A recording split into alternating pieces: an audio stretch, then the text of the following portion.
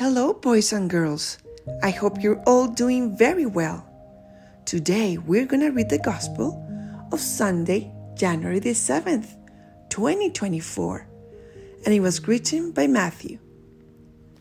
When Jesus was born in Bethlehem of Judea, in the days of King Herod, behold, Magi from the east arrived in Jerusalem, saying, "Where is the newborn King of the Jews?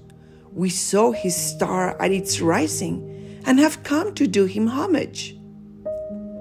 When King Herod heard this, he was greatly troubled, and all Jerusalem with him. Assembling all the chief priests and the scribes of the people, he inquired of them where the Christ was to be born. They said to him, "In Bethlehem of Judea, for thus it has been written through the prophet, and you, Bethlehem, land of Judah, are by no means least among the rulers of Judah, since from you shall come a ruler, who is to shepherd my people Israel." Then Herod called the Magi secretly and ascertained from them the time of the star's appearance. He sent them to Bethlehem and said, "Go and search diligently for the child. When you have found him, bring me word, that I too may go and do him homage." After their audience with the king, they set out, and behold, the star that they had seen at its rising preceded them, until it came and stopped over the place where the child was.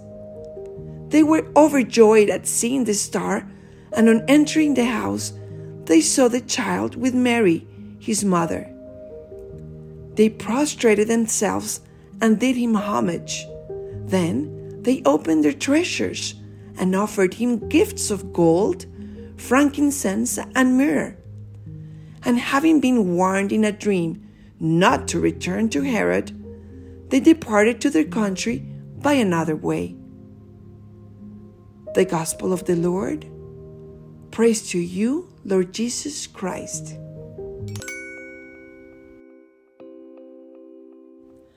Holy Spirit, please come and teach us what you want us to learn with this Gospel.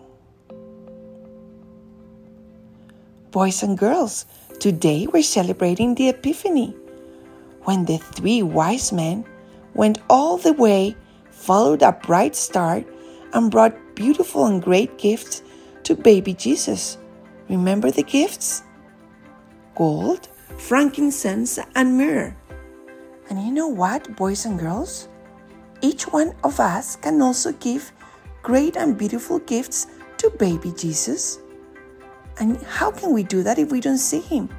Well, for example, if you're eating a delicious dessert and your little sister asks a little bit, you can share with her, even if you don't want to. And in your mind, you can say to Jesus, "Jesus, I'm sharing with my little sister out of love for you. This is a gift for you." Or maybe you have a toy you really like, and you're walking in the street, and there's this poor little boy who doesn't have any toys to play with. You can definitely share your toy or even give it to him. I know it hurts a little bit, but you can offer it to baby Jesus saying, "Oh Jesus, I really like this toy, but I'm giving it to this boy who does not have any toys to play with out of love for you."